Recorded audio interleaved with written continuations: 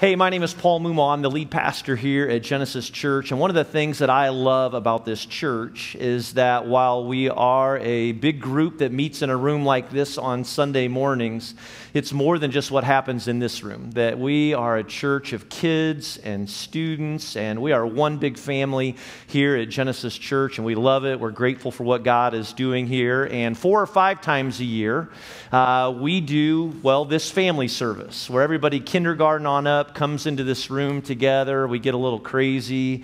We're going to celebrate some baptisms today. I'm going to share with you here for just a few minutes, but we love when we get to do this together. And again, it's been a great summer for our church. As Leah mentioned a moment ago, we were able to host Spring Hill Day Camp for a whole week. Kids, I need to hear from you if you were at Spring Hill Day Camp this summer. Get your hand up in the air. Give a shout out if you were at Spring Hill Day Camp. It was a good time, right? It was a week of fun and chaos and learning about Jesus, and those are always a good mixture. How many of you served at Spring Hill Day Camp, whether as one of our counselors in training, maybe you helped prepare a meal for volunteers, or you hosted a counselor in your house? We've got some hands that are going up around the room. Let's give them thanks for doing that, for serving this summer. We were also able to take our high school students to a great conference called MOVE. This year was held at Bowling Green University in Ohio. Any high school students or leaders? We had a lot of volunteer leaders that went. Get your hands up in the room. I know high schoolers, it's not as cool to put your hands up. Just put them up anyway. But leaders too. Took off and went to MOVE with our high school students. That was a great event. And then we had Mix. I'm sporting my Mix shirt today. How many of you middle school students went to Mix or leaders? Get your hands up. Good times, good times. Let's just clap for no reason at all, right? Good. We got some pictures here on the screen too. And again, we had so many middle school students, so many high school students and leaders that attended these great events. Mix was held at Indiana Wesleyan University. It was the 3rd time that I've been able to go along, and I'll just tell you this. I always go planning on being one of the helpers, and what I find is God takes me to Mix to encourage my heart and to encourage my faith, and I always enjoy the week with our students. And the reason why we do these events, the reason why we have a Gen Kids ministry, the reason why we have a student ministry is because we like to have fun, all right? It's important to have fun, and we want to have a lot of fun together, but also because these great opportunities, which we've been showing you some images of, are another chance for our kids and for our students to grow in their faith in Jesus. And you're going to see some of the evidence of what God is doing in the lives of kids and students here in just a few minutes as we're going to baptize. I think between Noblesville and Carmel, we have 14 or 15 people that are being baptized today. We've got an adult, but we got a lot of kids and a lot of students that are getting baptized. And so we're going to do that together in just a few minutes. But there's one more thing that makes these events like Spring Hill and MOVE and Mix special. Events like these not only grow our students and their faith in the Lord, but they also play a big part in growing our Gen Kids community here.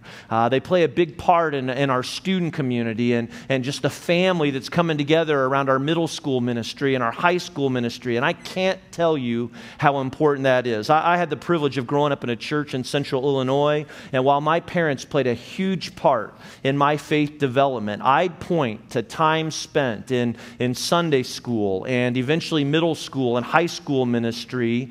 Those experiences, being with those students, like forever changed and impacted my life. And I'm always going to be grateful for the men and women that taught my classes on Sunday morning and those men and women that volunteered in our student ministry. I owe a lot to our student pastor, my student pastor growing up, who spent so much time investing in me. And I'm thankful for all the friendships that I developed in things like these Gen Kids classes in middle school and high school, these friendships that I developed before I went off to college. Like, we supported each other. We were there for one another. We attended each other's weddings, as we got older and got married. And I'm just so grateful that God put these people in my life to help me navigate some really important formative years. So here's what I want to say. Kids, if you're not connected to our Gen Kids ministry here at Genesis, I want to encourage you to get plugged in with what's happening around here. There are so many good things that are going on in Gen Kids right now. Students, if you're not connected to our middle school ministry or high school ministry, I'd challenge you to get plugged in. There's great things happening in GSM right now, and you may not think you need it, but you know what? Someone might need you.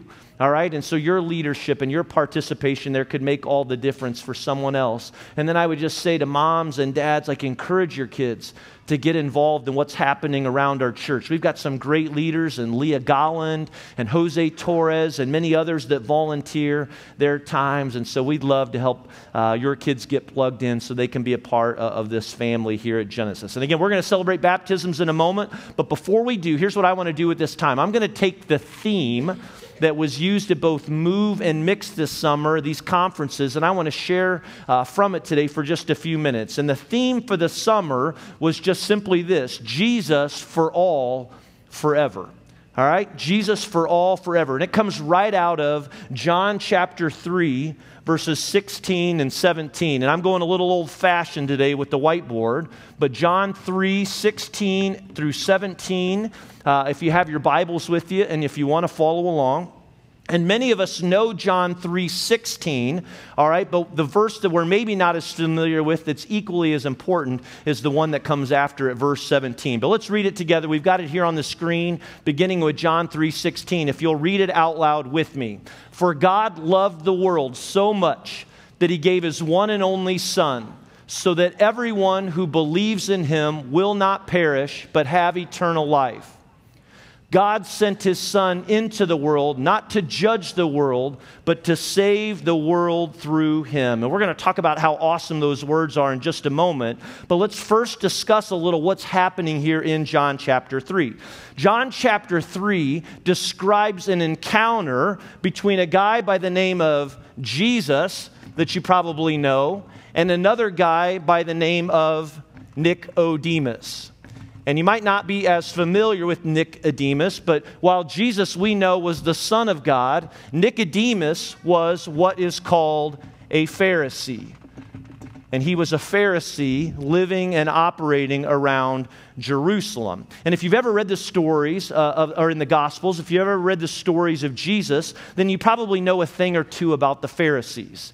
The Pharisees, again, were religious leaders in Israel around the time of Jesus. They were very well educated, especially when it came to things like the Old Testament, but they had a reputation. And part of their reputation was that they were these strict rule followers, kind of like watchdogs, notorious for catching people breaking the rules of the faith. And for most of them, they were pretty threatened by Jesus. That is, they were at least annoyed by the way that he taught. Now, why? Well, Jesus introduced a new, fresh way of thinking about life and God. He talked a lot about love and grace and forgiveness. And he cared about the Bible, you could say, as much as the Pharisees did. The only difference is that Jesus understood it a little differently and even better. But the Pharisees weren't all bad guys either. All right, and sometimes they get a bad rap, but they weren't all bad guys. They were just trying to figure out life, as many of us try and figure out life. They wanted to know God more intimately. They were hoping to understand God better in different ways and trying to get a better grip on why they were here in the world. You could call them spiritual seekers. Again, many of them were just looking for answers to some of life's greatest questions, really not much different than any of us. Again, just trying to put all the pieces together. And when you think about it, again, that's what's true for many of us today, and maybe true for some of you, that you've got some questions about life. All right, you know, especially in the last couple of years, you know, trying to figure out how it all works together and why we're here and what it all leads to and what's on the other side. Like you could say that we've all got big questions. You know, we're all looking for solutions to some of the problems that are before us and before others. I had a big problem come up this past Sunday night. Last week, Sunday night, 8 p.m., our refrigerator went out. All right, and there's a couple of reasons why that was a big deal. Number one, it's Sunday night. What are you supposed to do on Sunday night when your refrigerator goes out? Secondly, I was supposed to get on an airplane and head to the airport around 4:30 in the morning, and so I'm just freaking out. My wife, she wasn't worried at all. Like, she had it all together. I'm about to lose my mind. And so we're trying to come up with a plan B. We're filling coolers full of ice. You know, we're packing food and all of our drinks into these coolers. But again, I'm just thinking to myself, this isn't sustainable. Like, I'm going out of town. I'm not going to be back till Wednesday. Again, my wife is as cool as the other side of the pillow, right? I mean, not bugging her at all. Well, 10 o'clock rolls around. We happen to get on Craigslist and see that there's a refrigerator for sale in Fisher. answers. And so why not? I text the guy at 10 p.m. on Sunday night, "Your refrigerator still available?" Sure enough, he writes back, "Yes, it is." And so then this is when I've got to be really careful with my words. I write, "I promise I'm not crazy. I know it's Sunday night at 10 p.m. I've got cash. I played the pastor card. I'm a pastor. Is there any way I could come get the refrigerator right now?" A couple minutes later, he writes back, "Sure, meet me at my storage unit." Was it dangerous? I don't know. Maybe I could have lost my life. But I needed a refrigerator. So my son Joel and I, we're in Fishers at 10:30 p.m. We're pulling into this storage unit. I meet the guy. There's the refrigerator. We load it up in the truck. We take it home. About 11 o'clock at night, my wife is helping me carry our side-by-side refrigerator out of the house. She's tough. She might play the keyboard. You might think she's innocent, but she's got some guns, all right? And so we carried that refrigerator out. We carry the other one in, all right? It's midnight when we're finally plugging it in. We're loading up this new refrigerator again. Problem solved, and I'm going to the airport just a few hours later. But there are bigger issues in life, right, than just worrying about a refrigerator. First world problem, if you agree. But we've all got questions we're trying to answer. We've all got problems we're trying to solve. And some of those questions, again, have become even more critical in the last couple of years. Like, chances are you've asked yourself some questions about life and death and what's on the other side. Maybe you've wrestled with questions about a creator or, God or even Jesus and, what's he like and is he for real and what does he mean to me? Nicodemus had similar questions. All right, he was thinking about these things. And again, he's a Pharisee, and so he knows a lot about God and the Bible, or so he thinks, but something's troubling him. Like he's tormented by something, and I think he wonders if Jesus might have the answers, or could Jesus be the answer? And so Nicodemus, all right, our Pharisee, he goes to Jesus late one night. Now, why at night? People often ask, like, why did he go to him at night? Well, maybe Nicodemus was trying to protect his reputation because, again, he would have had some friends that were anti-Jesus. It's also possible that both Jesus and Nicodemus were really busy, all right, and so the only time they were able to meet was in the evening. But I like this one. Some scholars believe that Nicodemus and Jesus already had a friendship. They had already spent significant time together, had many conversations, and so it's possible that they're just getting back together to carry on some of the same conversations after a busy day. And that's one of the really cool things about Jesus.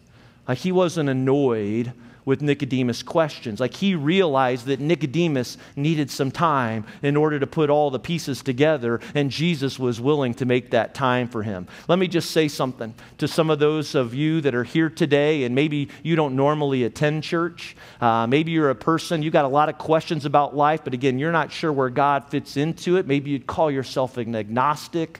Maybe you'd call yourself something like an atheist, but maybe you're curious. Again, you've got some questions. I want you to know that Genesis is a great church for people who have questions. Like, you don't have to have it all figured out to be here with us on Sundays. You don't have to have answers to all of the questions, before you come. You could say that you can belong here even before you believe. Jesus was patient with Nicodemus. He'll be patient with you. We want you to know that we'll be patient with you too. And if you've ever really wanted to get to know Jesus, to understand him or to know more about him, we're going to spend the next month here at Genesis talking about Jesus on Sunday mornings, and we'd invite you to come and be a part of that with us. But again, Nicodemus comes to Jesus at night, all right, and you can read this for yourself again in John chapter 3. The two of them likely pick up from a previous conversation as Nicodemus really begins to open his heart to Jesus, and he's asking questions. Again, we're going to use our imagination here a little bit, but I can imagine Nicodemus asking questions as he's trying to better understand God and life and where he fits into it. Maybe he's dissatisfied, you could say, realizing he'd been looking for satisfaction in all of these different things, but nothing could satisfy. I wonder, again, Nicodemus was a real person. Did he have some guilt or some pain from his past that he's been dealing with? And at the same time, I think Nicodemus was probably asking questions about death and what's on the other side of it all. Again, fair questions. We all think about these kinds of things. That's where Nicodemus is, and thankfully Jesus is there with him, and he's listening patiently and asking good questions of him. And so their conversation continues. And then Jesus shares these incredibly important words with Nicodemus, words that are going to change Nicodemus' life, words that have changed many of your lives and my life, words that have the potential to change any life. Let's look at them again. John chapter 3, verse 16. Jesus said to him, Nicodemus, for God loved the world so much that he gave his one and only Son, so that everyone who believes in him will not perish but have eternal life. The message of this is just that God sent Jesus. You know, God was the one who sent his Son. He sent his only Son into the world. And Jesus, he shows us how to live. You know, Jesus died and paid the price for your sins and for mine. I mean, Jesus died for all of the hurt and pain in this world. And God raised Jesus to life after his death so that we might know that there is nothing too difficult for our God. Like there is no life too complicated. There is no reputation that is so ugly. There are no sins that are so great. There are no questions that intimidate him whatsoever. The beautiful thing about these words is that they remind us that God's love is greater than anything. And these words remind us that Jesus is for all and he is forever. And verse 17 is really the exclamation point of the promise of verse 16. Again, here's what Jesus said to him. God sent his Son into the world, not to judge the world, but to save the world through him. Again, God sent Jesus, not as a plan B. All right, Jesus was always going to be the answer, and he is the answer and the solution to Nicodemus' questions and needs and problems. And I can tell you today that he is the answer to anything and everything that you have ever gone searching for. Let me describe it for you this way. I think no matter who you are, no matter how long or new you might be to church, I think we'd all agree that we live in a broken world. I mean, isn't it true? Like, you don't have to even be a religious or a spiritual person to agree with this, that we live in a broken world. I mean, if you just think about the last couple of years and you think about the war and the violence that we've seen in our world, when you think about the sickness and the pain in the death that is evidenced in our world. There is certainly lots of evidence of hate in our world, anxiety and fear and brokenness, again, pain and death, all of these things. But interestingly, that's not the world that God created, because we believe that God created a perfect world, and he created this world out of his love. And in creating this perfect world, he created people just like you and me. And it was God's desire that we would live in this perfect relationship with him, that he would be a good father to us, and that we, his children, that we would depend on him and we would turn to him for all of the things that we need. But here's what's happened. We rebelled. And in our humanity, we decided that maybe God was holding out on us, that there certainly had to be more. And so we turn away from God. It's something that Jesus calls sin. And sin is just rejecting God's promises. It's choosing to go our own way. And so we turn and we enter into this world and this life. But something happens at some point for every single one of us. And that is that we go looking for ways to deal with this brokenness, to deal with this hurt and this pain. And so we start searching, all right? We start seeking satisfaction or answers in so many different things. I mean, just think about some of the things that we turn to and how easy it is to turn to things like a career. You know, I'm going to put all of my efforts into something like my career. I'm going to put all of my efforts into my schooling and the goals that I might have for myself. We'll turn to things like just simply the pursuit of money and possessions, that if I can just make this much money, if I can get this big of house, if I can have this many acres, well then maybe I'll finally be satisfied. It's easy for us to go looking for satisfaction and to fill our needs in love and in relationships. And whether it's a romantic relationship or a relationship with your kids, we'll turn to things that are very destructive. We'll turn to things like alcohol and drugs, and that can quickly become addictions that seek to ruin us and to ruin the relationships. And what we ultimately find, again, is that none of these things satisfy. We are broken people living in a broken world. But here's what our God did for us. See, our God, his plan all along was Jesus Christ. This is the message of John 3:16 and 17. And so God sent his son Jesus into the world, and Jesus lived like no man had ever lived before. He lived life the way it was intended to be lived. He gave his life on the cross, and he paid the price for all of this brokenness and all of this pain and this hurt. And then 3 days later, God raised him from the dead and brought him back to life so that he could defeat this pain and this brokenness and this sin once and for all. But here's where you and I find ourselves. We find ourselves here with a choice. We have a choice to make. Nicodemus had a choice to make, and that is just simply this. Will I trust God, all right, for all of the things that he has for me, for all of his promises and the life and forgiveness that he offers me? Or am I going to try and figure it out on my own? Am I going to reject the promises of God? Well, thankfully, again, God has offered us this way into a new life through his son, Jesus Christ. And what he tells us as we turn to him, as we trust him for life, that he forgives our sins, that he gives us hope. And one of the glorious things about Jesus is that he declares us new. We are new in Jesus Christ as we turn to him and as we trust him. Again, this is the message of John 3:16 and 17, that God so loved the world that he gave us Jesus, that he offers us a way out of this brokenness and into a new, restored, redeemed life with him. That's the good news. And that's the good news that has changed so many lives here in this room today, including the students that are going to be baptized in just a moment, and others. Like these individuals have put their trust in Jesus Christ, and again, received his forgiveness and are ready to follow Jesus. Baptism is a physical symbol of what's taken place in a person's life.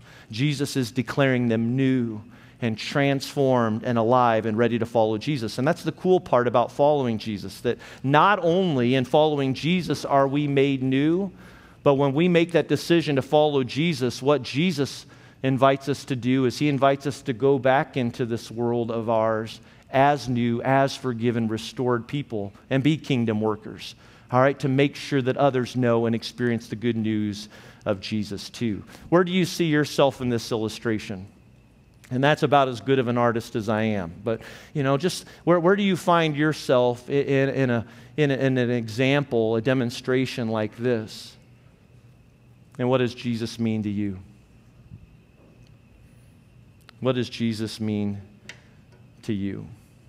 My sister-in-law lives in northern Indiana with her family, and she just happened to look out her front window the other day and noticed a teenage boy who she didn't recognize ran into the yard of her neighbor, stole a bike, and took off on it as fast as he possibly could. She couldn't believe it. Again, he just grabbed this bike and he took off. And so she pushed open her door as fast as she could, and she yelled from the porch, "Hey, that's not your bike! Bring that back here right now." And by the way, my sister-in-law doesn't mess around, all right? I mean, she's tough. If she yelled at me to come back, I would turn around immediately and go back to her. Well, she was pretty upset.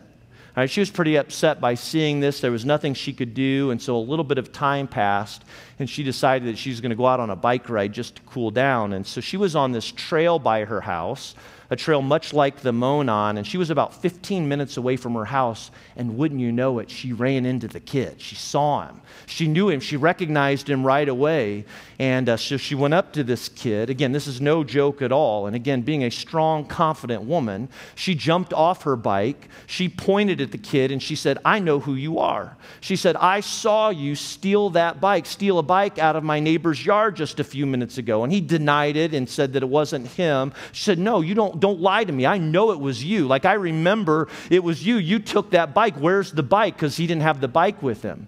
Well, he finally gave in and said, "Well, I ditched it a few minutes ago. It got a flat tire." And she looked at him and said, "Okay, here's what we're going to do." She says, "We're going to go get that bike, and we're going to walk it back to my neighbor's house. And if you don't do it, I'm going to call the cops." Well, he was scared enough that he finally gave in, and so they started walking together. And again, this was about a 15-minute walk or so that they're making together. Here's something cool about my sister-in-law, Sarah. she's given her life to Jesus Christ. Jesus has changed her life and her whole family. And as she was walking with this boy, she finally said to him, she said, "Hey, what's your name?"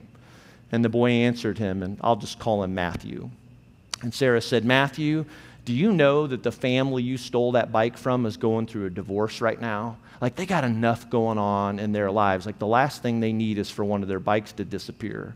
And then she said to him, she said, "Matthew, do you know who God is?" And he kind of stumbled around for a while, and he said, "Yeah, I know him." And she said, "Well, do you believe in God?" And he said, "Yeah, I think I believe in God." And then she said something like this to him. She said, "Matthew, I know God. He's changed my life. And I know that God wants us to choose to do the right things. And taking back this bike is the right thing to do. But do you know what else about God, Matthew?" She said, "I also know that this is a God, and He is a God of love, and He's a God of grace, and He loves you, and He cares about you, and He's able to forgive you. And so, Matthew, I'm going to do the very same thing for you. In fact, if you promise me that you will never do anything like this again, I'm not going to tell anyone. I'm not going to call the police. I'm going to do for you what God has done for me and what He will do for you." And so they took the bike back, and they dropped it off in the yard. And then she said to him, she said, "Matthew, are you hungry? Have you eaten in a while?" And he said, "No, I haven't. I'm pretty hungry." And she said, "Well, why don't you come with me across the street and I'll make you some lunch?" She did. She took him over to her house. They finished lunch. And then as he was ready to leave, he reached out to shake her hand to say thank you. And she said, "Matthew, can I give you a hug?" And he said yes. And she gave him a big hug. And then he walked off of her porch and walked away. And you could say that Matthew encountered the grace and love of Jesus through my sister-in-law, Sarah. And it's the same love and grace. The same love and grace that Jesus offered to Matthew through Sarah is the same love and grace that Jesus offers to each of us. Again, the message of John 3:16 is that God so loved the world that He gave His Son, Jesus Christ. And the key word is that everyone who believes in Him will not perish, but have eternal life. Nicodemus had a choice to make, to choose to trust, to believe in Jesus. Again, you're going to meet some individuals in just a moment as they're baptized. These are individuals who have made the decision. They have chosen to believe in Jesus, to put their faith and trust in Him. What about you? What about you? Jesus offers that very same love to you. Have you responded to Him? Have you responded to His love and grace? Will you believe? Let's pray. God, we thank You for Your amazing love and for Your amazing grace that is greater than anything we could ever hope for or ever imagine. And we pray that the power of Your love, the message of Your love would be known here and clear to everyone that is seated in this room right now. God, thank You for what You're doing in our church. Thank You for what You're doing in the lives of so many, in our kids' ministry, our student ministry, and for the rest of us, Lord, and how we're going to see a demonstration of that in just a moment as people come to be baptized. You make this possible. Jesus, You've made this possible, and we are excited to celebrate Your new life today. But keep doing Your work in each of us to be extenders of that love and grace to others, but for some here today that maybe need to receive that love and grace, that maybe today's the day that they turn to You, that we turn to You and trust You. And it's in Jesus' name we pray. Amen.